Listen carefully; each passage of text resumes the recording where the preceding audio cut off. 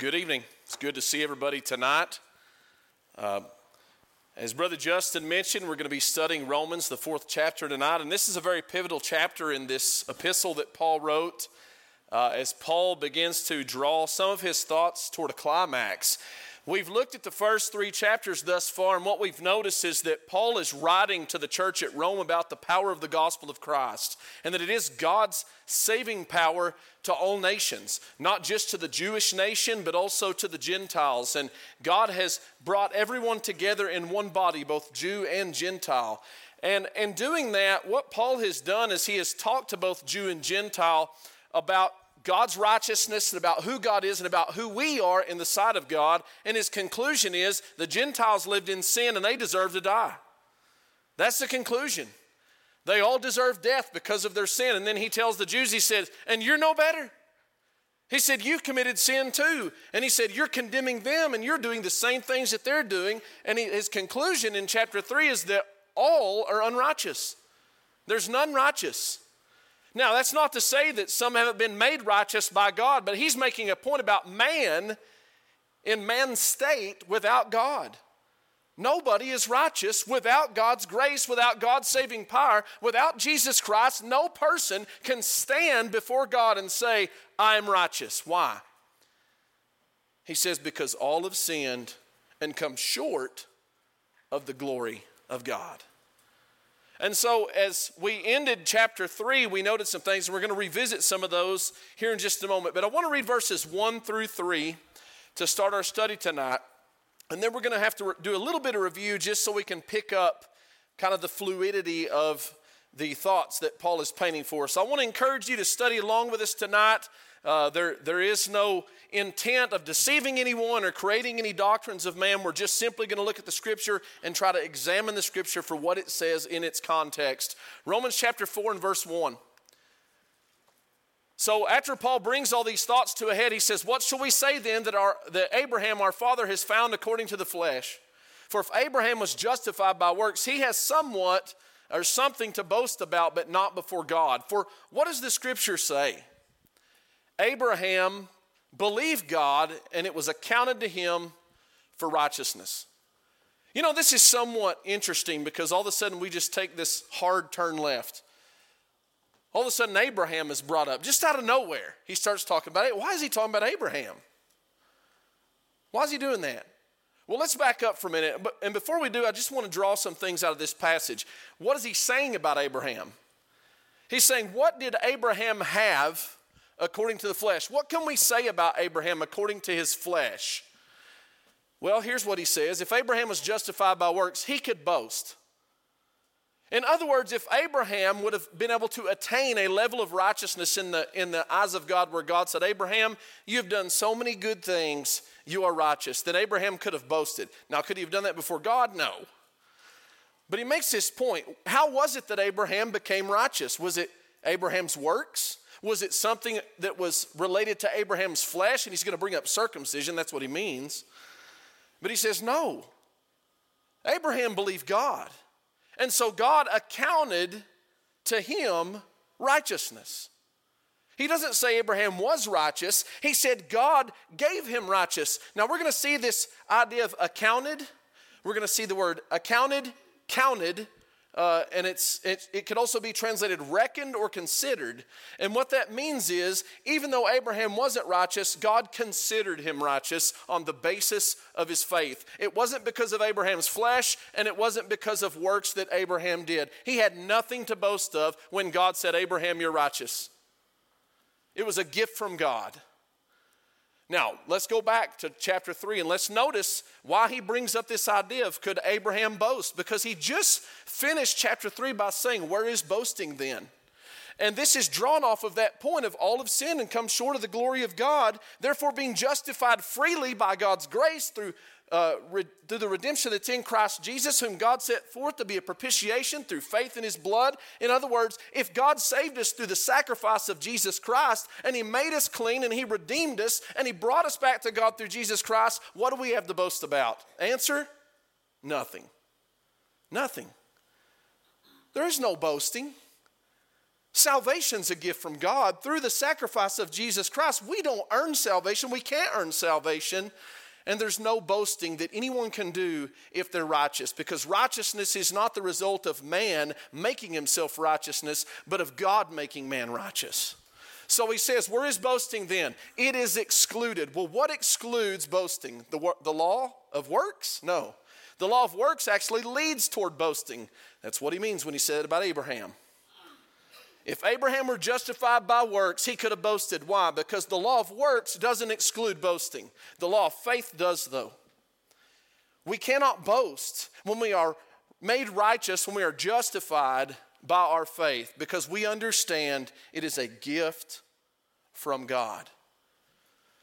Therefore, we conclude that a man is justified by faith, listen, apart from the deeds of the law. That's a very important statement for our understanding. Because when we talk about works, what is he talking about?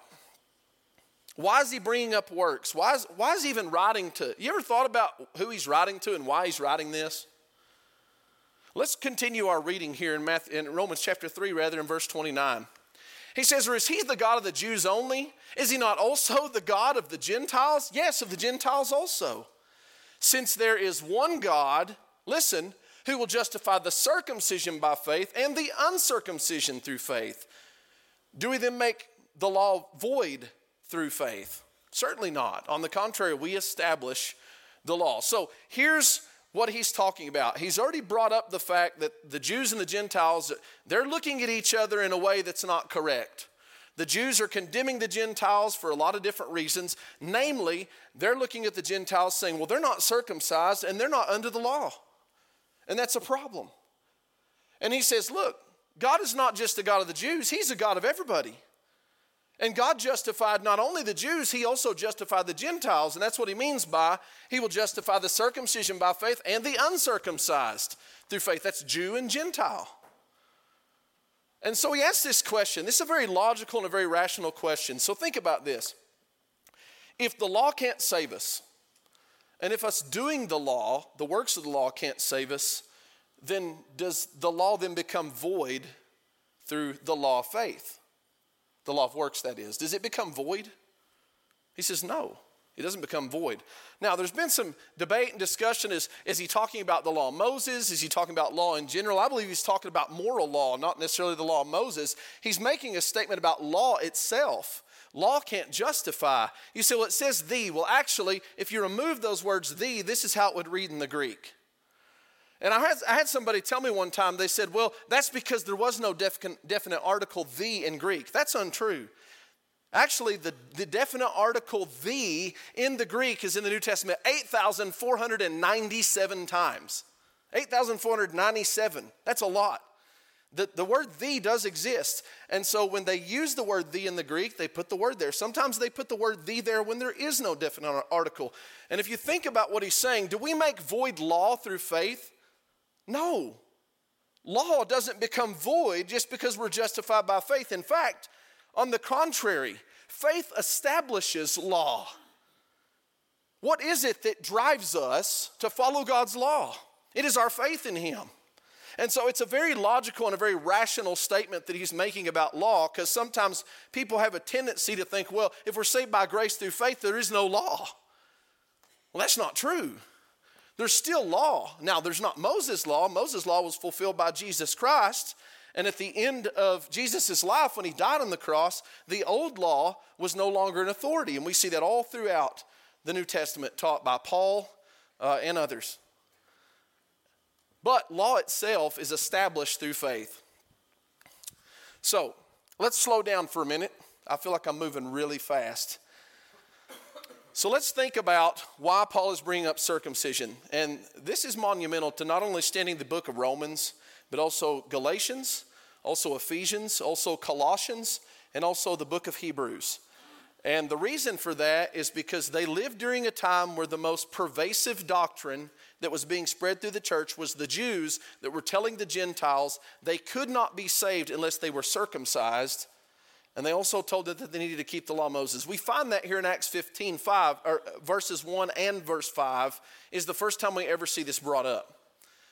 Notice what Luke records for us. He says, and certain men came down from Judea and taught the brethren, unless you're circumcised after the custom of Moses, you cannot be saved.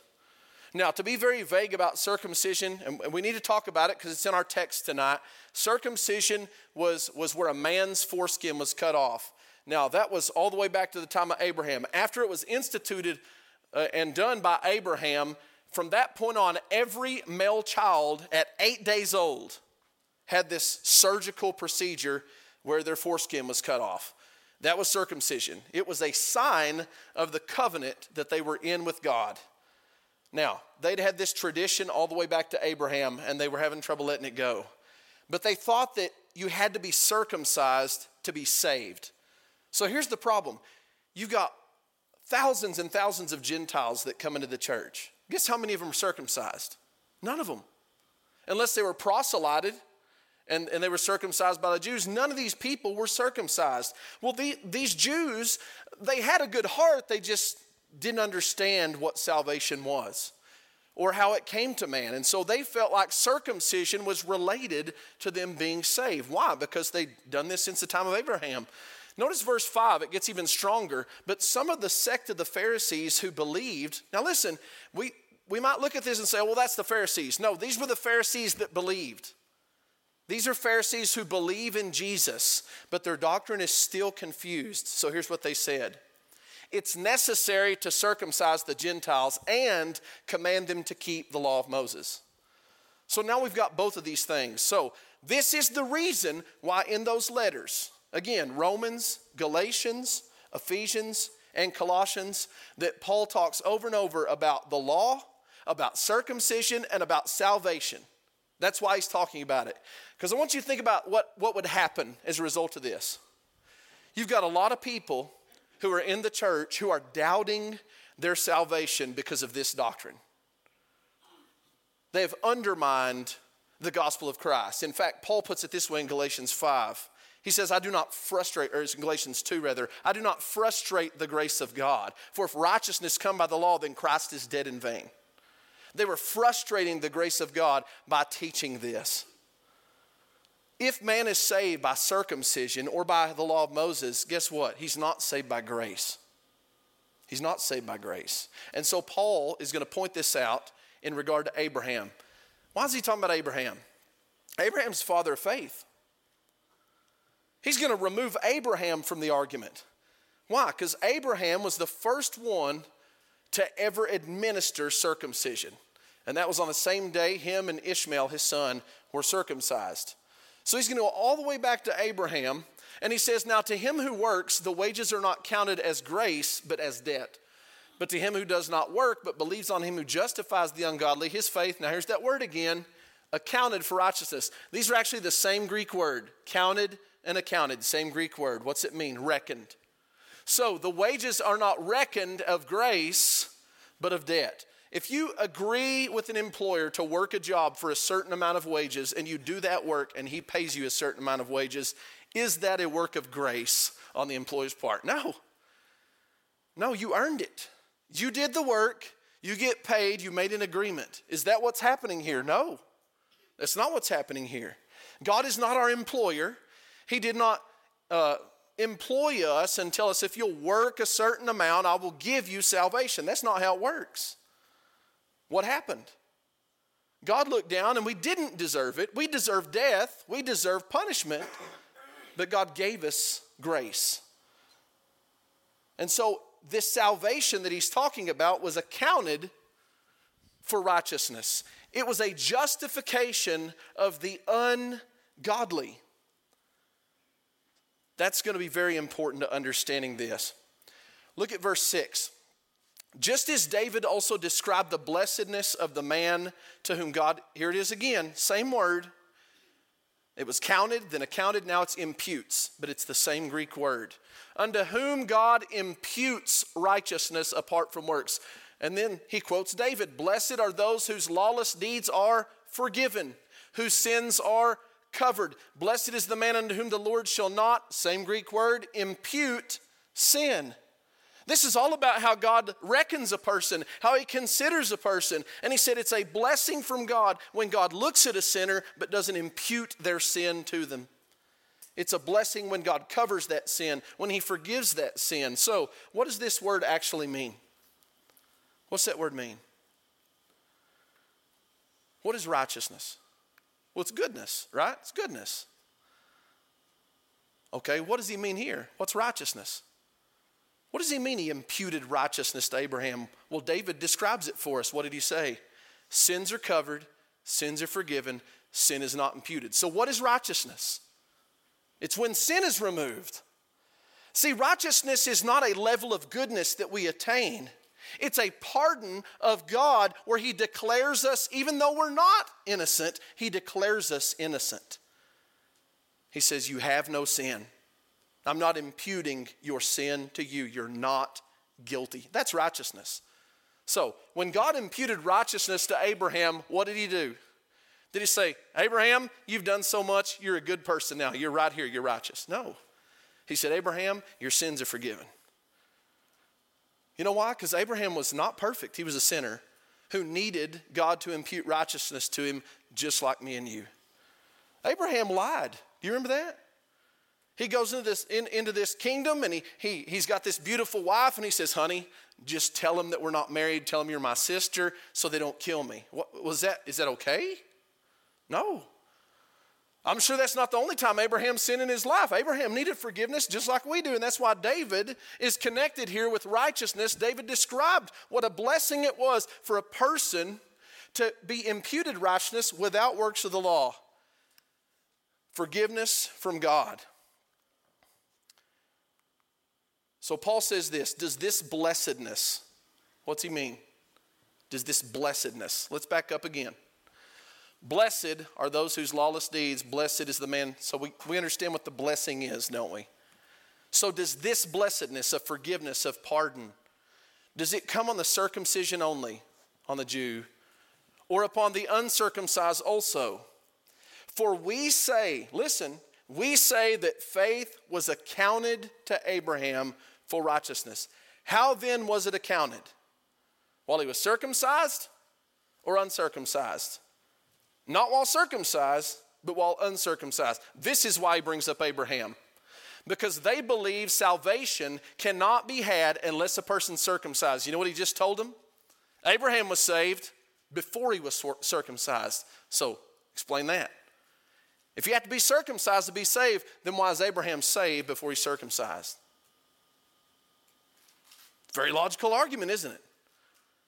When was this promise made to Abraham? Genesis 15:6. This is what Paul is quoting in Romans 4. He believed in the Lord and he counted it to him for righteousness.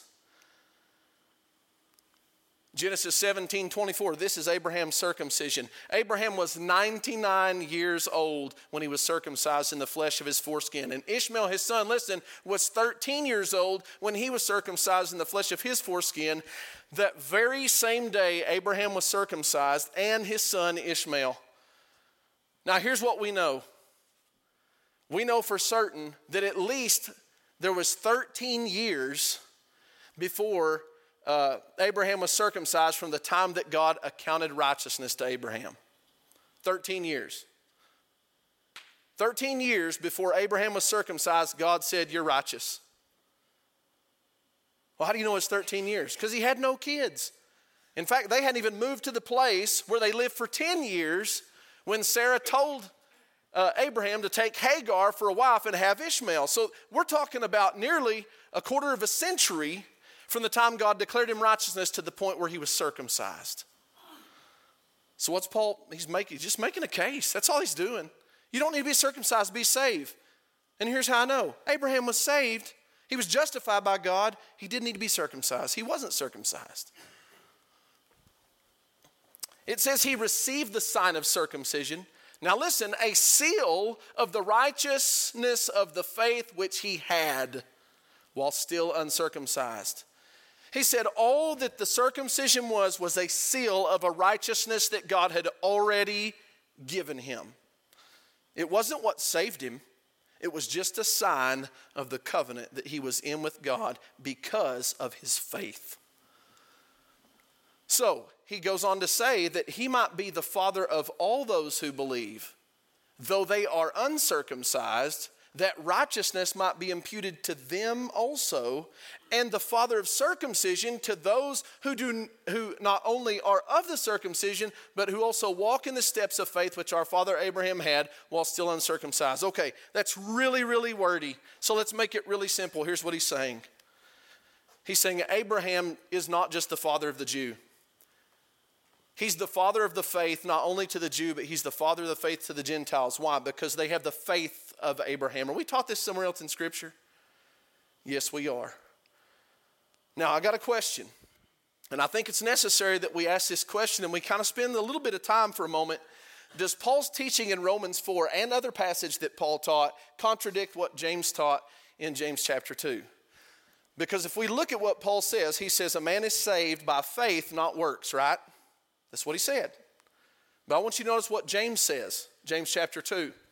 Was not our father Abraham justified by works when he offered Isaac his son on the altar? Do you see that faith was working together with his works, and by works faith was made perfect? And the scripture was fulfilled, which says, Abraham believed God, and it was accounted to him for righteousness, and he was called the friend of God. You see then that a man is justified by works and not by faith only. It sounds like a complete contradiction, doesn't it? You know, some have even said James was a heretic. That's what it was. James was a heretic because he disagreed with Paul. He actually doesn't disagree with Paul. You say, well, how could that be? One says you're saved by faith, not works. One says you're saved by works and faith. Well, let's think about this logically, okay? Let's think about this situation right here, him offering Isaac his son on the altar. Now, what does he quote? Genesis 15:6. Now, we talked about there being about 25 years from the time of Ishmael turning 13 and Abraham and Ishmael being circumcised. How long was it before he took Isaac up on the mountain? A lot longer than that, maybe 40 years. It was a long time. Isaac's what most people think is probably a teenager when Isaac goes up on the mountain and Abraham offers Isaac. But he's still connecting this same idea that Abraham believed God. Well, how do you know that? How do you know Abraham believed God? He said, because he offered his son. Well, that's 40 years later. You know, one of our problems is we read the words Abraham believed God and we think he's talking about an event. Abraham believed God that day and it was accounted to him for righteousness. Is that what he means? Abraham believed God that moment. No, he means Abraham believed God. His life was a manifestation of his belief and his faith and his trust in God. If Abraham had believed God that day but didn't believe God the next day, Abraham wouldn't have had righteousness accounted to him. God does not impute righteousness to a person who has a moment of faith. He imputes righteousness to the person that lives by faith. Abraham walked by faith, lived by faith. Abraham believed God, and behold the evidence that Abraham believed God. Listen to what God said when Abraham offered Isaac. Genesis chapter 22, verse 10. Abraham stretched out his hand and took the knife to slay his son. But the angel of the Lord called to him from heaven and said, Abraham, Abraham. So he said, here I am. And he said, do not lay your hand on the lad or do anything to him, for now I know that you fear God, since you have not withheld your son, your only son, from me. Well, some said, well, that's the angel. The angel speaking on behalf of God. Notice, you've not withheld your son, your only son, from me. This is God speaking through the angel. What did God say for now I know? Now you know what? I thought God was all-knowing. He is. What is he saying? What you've just done is a manifestation of why I made you righteous. Because you are a man of faith. And you've proven that. That's what James is saying in James chapter 2. How do we know that Abraham had faith? How do we know? He says, you see how that faith wrought with his works and how faith was made perfect by his works. Now, here's why they're not contradicting each other. I want you to think for a moment that there's two audiences of people. And on one of those sides of those audiences, you've got this pendulum swing where people believe that we are saved by works. In other words, man saves himself. That's who Paul was writing to. That's who he's discussing righteousness with. People who think that their own works would save them. Now, on the other hand, on the other side of that pendulum, you've got these people that think we're saved by belief alone. And that means that man is required to do absolutely nothing. Guess who's writing to that audience? James is. Because faith is not simply a mental reaction that happens. It's not just something that happens within the inner man. That's not the nature of biblical faith. So let's first think about this, and I want to paraphrase Paul's words that we've looked at so far as he is talking to this audience and his explanation to them who think they're saved by circumcision and by the works of the law of Moses. Here's Paul's explanation. He's saying a man doesn't make himself righteous because he works, nor is he righteous because he is circumcised or born an Israelite. That's supposed to be an Israelite, not an Israelite, by the way. A man is made righteous. In other words, righteousness is imputed to man. He doesn't make himself righteous, even though he doesn't deserve it because of his faith in God. Even if he is an uncircumcised Gentile who doesn't follow Moses' law, righteousness is an imputed gift. It's not earned. Isn't that a good explanation? That's Paul's explanation. I've just paraphrased it to this doctrine that was causing people to doubt their faith. That's the explanation he gave them. James is not writing to this audience. He's not writing to people who have a misunderstanding of works. They actually have a misunderstanding of faith. And James is trying to explain to them that faith is really not faith if it doesn't have action.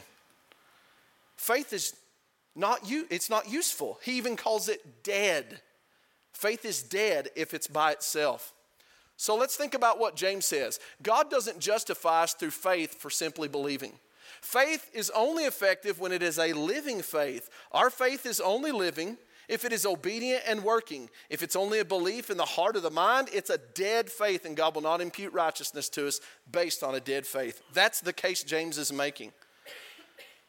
Abraham was justified by works of faith, not works of the law, not works of righteousness. He wasn't trying to work himself to righteousness.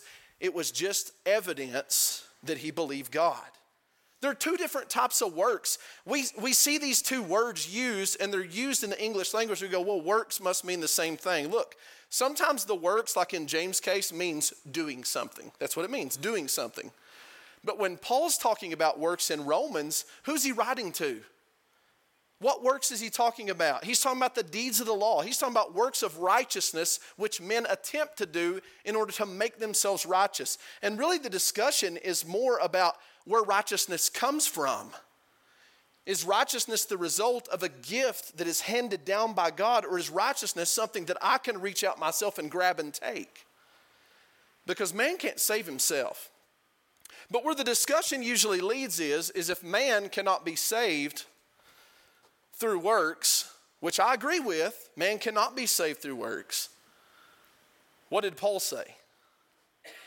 Did Paul reject the idea of faith being obedient and therefore works of faith nullify faith? No. This is Romans. This is the letter. This is how he starts the letter out.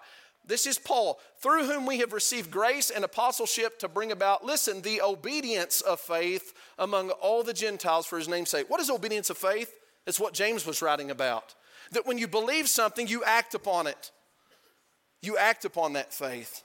That's obedience of faith. In fact, he bookends the letter by saying this once again in chapter 16 at the very end of Romans. He says this, but now is manifested, talking about Jesus Christ, and by the scriptures of the prophets, according to the commandment of the eternal God, listen, who has made known to all nations, leading to obedience of faith. Paul did not preach, all you have to do is believe in your mind. He wasn't preaching that. That wasn't the audience he had. That was not their misunderstanding. He was trying to correct their misunderstanding that man could save himself through his own works. And he said, that's ridiculous. And you're undermining the gospel of Christ. You can't earn salvation. Salvation is a gift. It's a gift. So going back to Romans chapter 4 now, he says, for the promise that he would be the heir of the world was not to Abraham or to his seed through the law, but through the righteousness of faith. For if those who are of the law are heirs, faith is made void and the promise made of none effect, because the law brings about wrath, for where there is no law, there's no transgression. I want to point this out once again. So the promise that God made to Abraham, you will be heir. That was a promise he made. You will inherit. And he said that promise that he made to Abraham was not dependent on the law. Well, for one thing, the law didn't exist. when God made that promise to Abraham. The law was not yet to come until the time of Moses. So how could Abraham's promise be dependent upon his keeping of the law? It couldn't. That's his point. How did it come? How was it fulfilled? Through the righteousness of faith. But it wasn't just Abraham, listen, or to his seed. That promise that was made that the seed of Abraham would inherit had nothing to do with their keeping of the law. Everything to do with them being made righteous through faith. Now listen to verse 14. For if those who are of the law are heirs, faith is made void and the promise made of none effect.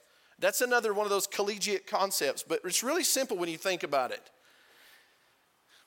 If the promise was fulfilled as a result of man's righteousness and not God's faithfulness, then it's really not a promise at all, is it? It's not a promise. God made the promise. God fulfilled the promise. It had nothing to do with whether man obeyed or didn't obey or followed the law or didn't follow the law. God made the promise. God was going to keep the promise.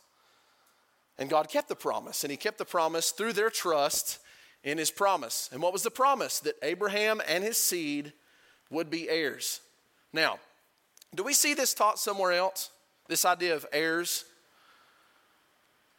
Well, yes, we do. Look at Galatians chapter 3, verse 26. You're all the sons of God through what?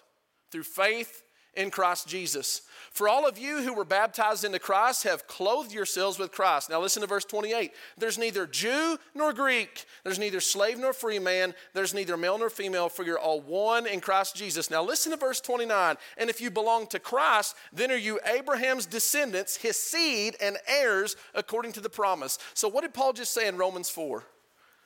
Those that are heirs, that are the seed of Abraham, it had nothing to do with the law. What's he say here? Same thing. How is a person made an heir? Through faith in Christ Jesus. But I want you to notice this. Look at the connection. You're sons of God, how? Through faith. And then he says, here's why. For all of you who are baptized into Christ have clothed yourselves with Christ, and now you belong to Christ. And so therefore, you're an heir. Now, what happens a lot of times, we read this idea of not of works, and people automatically reject baptism. They say, well, that's a work. Where does the Bible say baptism is a work? Nowhere. It never says that. What is baptism in the scriptures? It's a work of faith. It's not only a work of faith, it's a work of faith that leads to clothing ourselves with Christ, belonging to Christ, and becoming an heir of the promise. This is connected with this, just like James said. We must obey through our faith. And what's the point? There's no Jew or Greek. You don't need to be circumcised. You need to quit arguing about this. There's no need to be circumcised. He says the same thing in Colossians chapter 2. He says in Jesus, or in him, you were also circumcised. He's writing to Gentiles. He says you're already circumcised. Not physically. He said you were circumcised with a circumcision made without hands by putting off the body of the sins of the flesh by the circumcision of Christ. Now, they did not have a physical operation. He's using circumcision as an allegory here, and he's saying, look, you don't need to be circumcised. You've already been circumcised. You had a circumcision, and what was cut off in that circumcision? Look at verse 11 again. And putting off the body of the sins of the flesh. What's cut off in this circumcision he's talking about? Sin is. Sin is cut off, right? That's the circumcision of Christ. Then he tells us what the circumcision is in verse 12. Buried with him in baptism. Now listen, in which you were also raised with him through what? Faith. In what? The working of God. Does that sound like faith to you? What's the result of this circumcision? He says, in you, being dead in your trespasses, talking about their former state, and the uncircumcision of your flesh, he is made alive together with him, having forgiven you all trespasses. Buried with him in baptism. What is that? Well, let's think about this for a moment. I had a heart surgery last year. I had a heart surgery because they could do the surgery and I couldn't.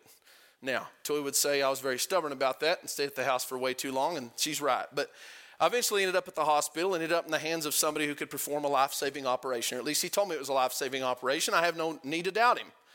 But imagine that I'd have come out of that heart surgery and gotten recovery, and Toyda walked in, and I'd have looked at her and I said, did you just see what I did? She's like, what? Did you not see what I did? I just saved my own life. She'd be like, honey, they give you too much anesthesia or something. You're talking crazy. You did nothing. You laid on a table and they gave you some drugs and they ran something up into your arteries and they fixed you. You did nothing. Well, I did it. Well, no, I didn't do it. And I want you to think about this.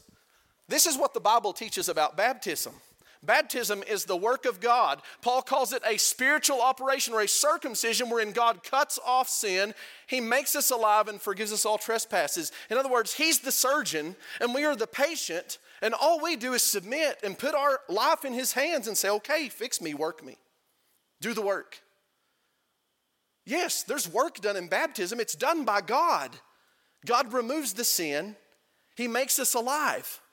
It's not a work that we do. We just submit to it. Why? Because we put our faith and our trust in the operation, in the working of God Almighty. That's all it is. It's a work of faith. 1 Peter chapter 3, verse 21, baptism, which corresponds to this, now saves you. Paul just says it saves you. Well, how? Not as a removal of dirt from the body. You ever heard somebody say there's no power in that water? There's not. There's no power in that water. There's no special water. Nobody gets baptized in special water. The water is just water. It's just water. It's not an outward washing. What is it?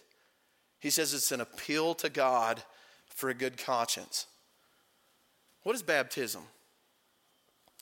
It's when I say, God, I'm appealing to you to make me right. Cleanse me. Don't just wash my record, but cleanse my conscience. Wash me on the inside.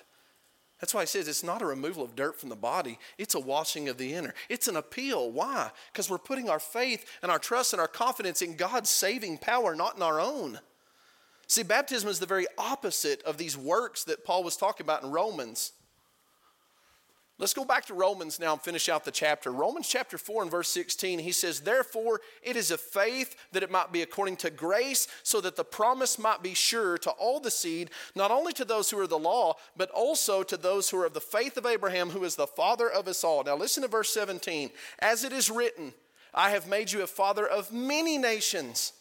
That was the promise made to Abraham. Not one nation, not Israel, but many nations I've made you a father of them. And in the presence of him whom he believed, God, who gives life to the dead and calls those things which do not exist as though they did. Now, that could be a very challenging statement. What was dead? What did they consider dead? And what was it that God was going to give life to? Well, we don't know yet. I mean, it's somewhat ambiguous, isn't it? But just stay tuned. He's going to tell us here in a moment. Now look at verse 18, who contrary to hope, in hope believed, so that he became the father of many nations according to what was spoken, so shall your descendants be. Okay, now this is giving us a clue as to what Abraham was actually believing, that he'd be a father. That's what Abraham believed when God promised, you'll be a father. Okay, lots of people are fathers.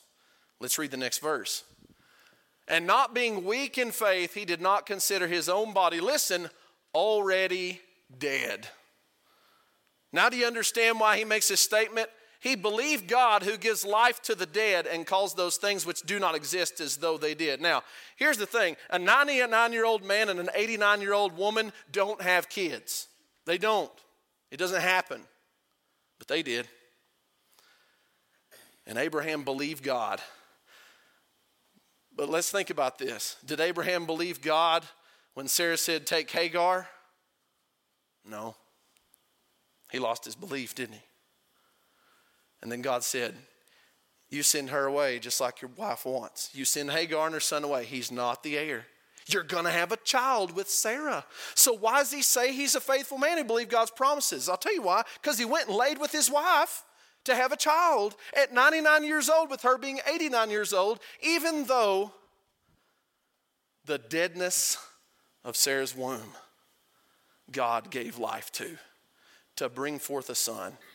And it says Abraham did not waver at the promise of God through unbelief, but was strengthened in faith, giving glory to God.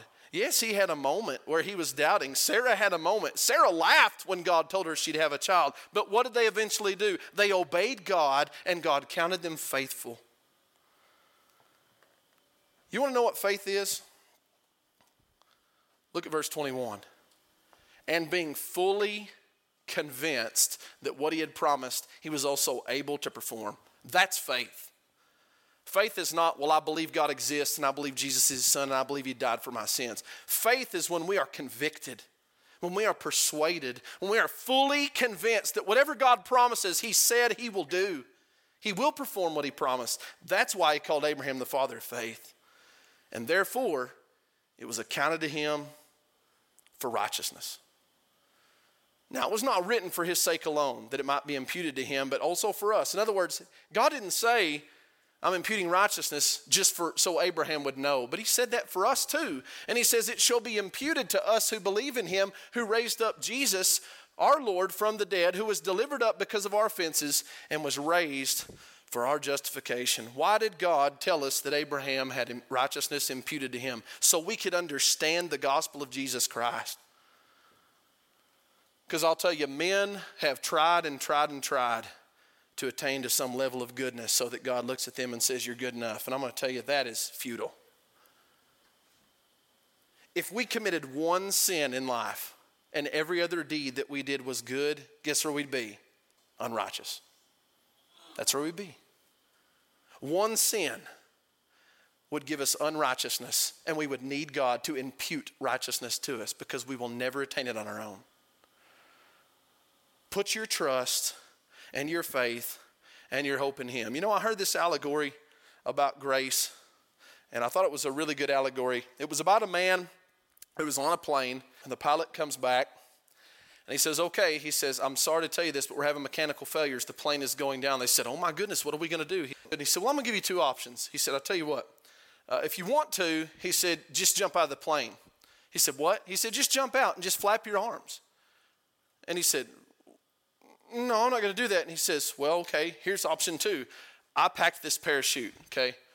I've done many jumps. It's packed right. I will go down with you, and at the appropriate time, I'll tell you to pull the cord. He said, let's do that. I'll tell you, that really illustrates these two ideas. Because man jumping out of the airplane trying to flap his arms and fly, he's going to hit the ground. And that's exactly what's going to happen if we try to work our way to salvation. You're flapping your arms. God's given us the parachute. He's going to tell us when to pull it. He's given us a guarantee to safety. And if we trust in that, if we put our faith in God, we will be saved. Not because we're good, but because he's good. It's just because we're faithful to him. If you have not been baptized into Jesus Christ, if you have not submitted yourself in humble submission in faith to him, God wants to cleanse you. He wants to impute righteousness to you. God doesn't want any person to be lost. But even since Jesus died on the cross and gave the Great Commission to the apostles, men have rejected his grace and mercy. And if we do that, we're going to stand before him one day and we're going to give account. But God is a good God. He's a loving God, and he wants us to be saved. But we have to trust in him.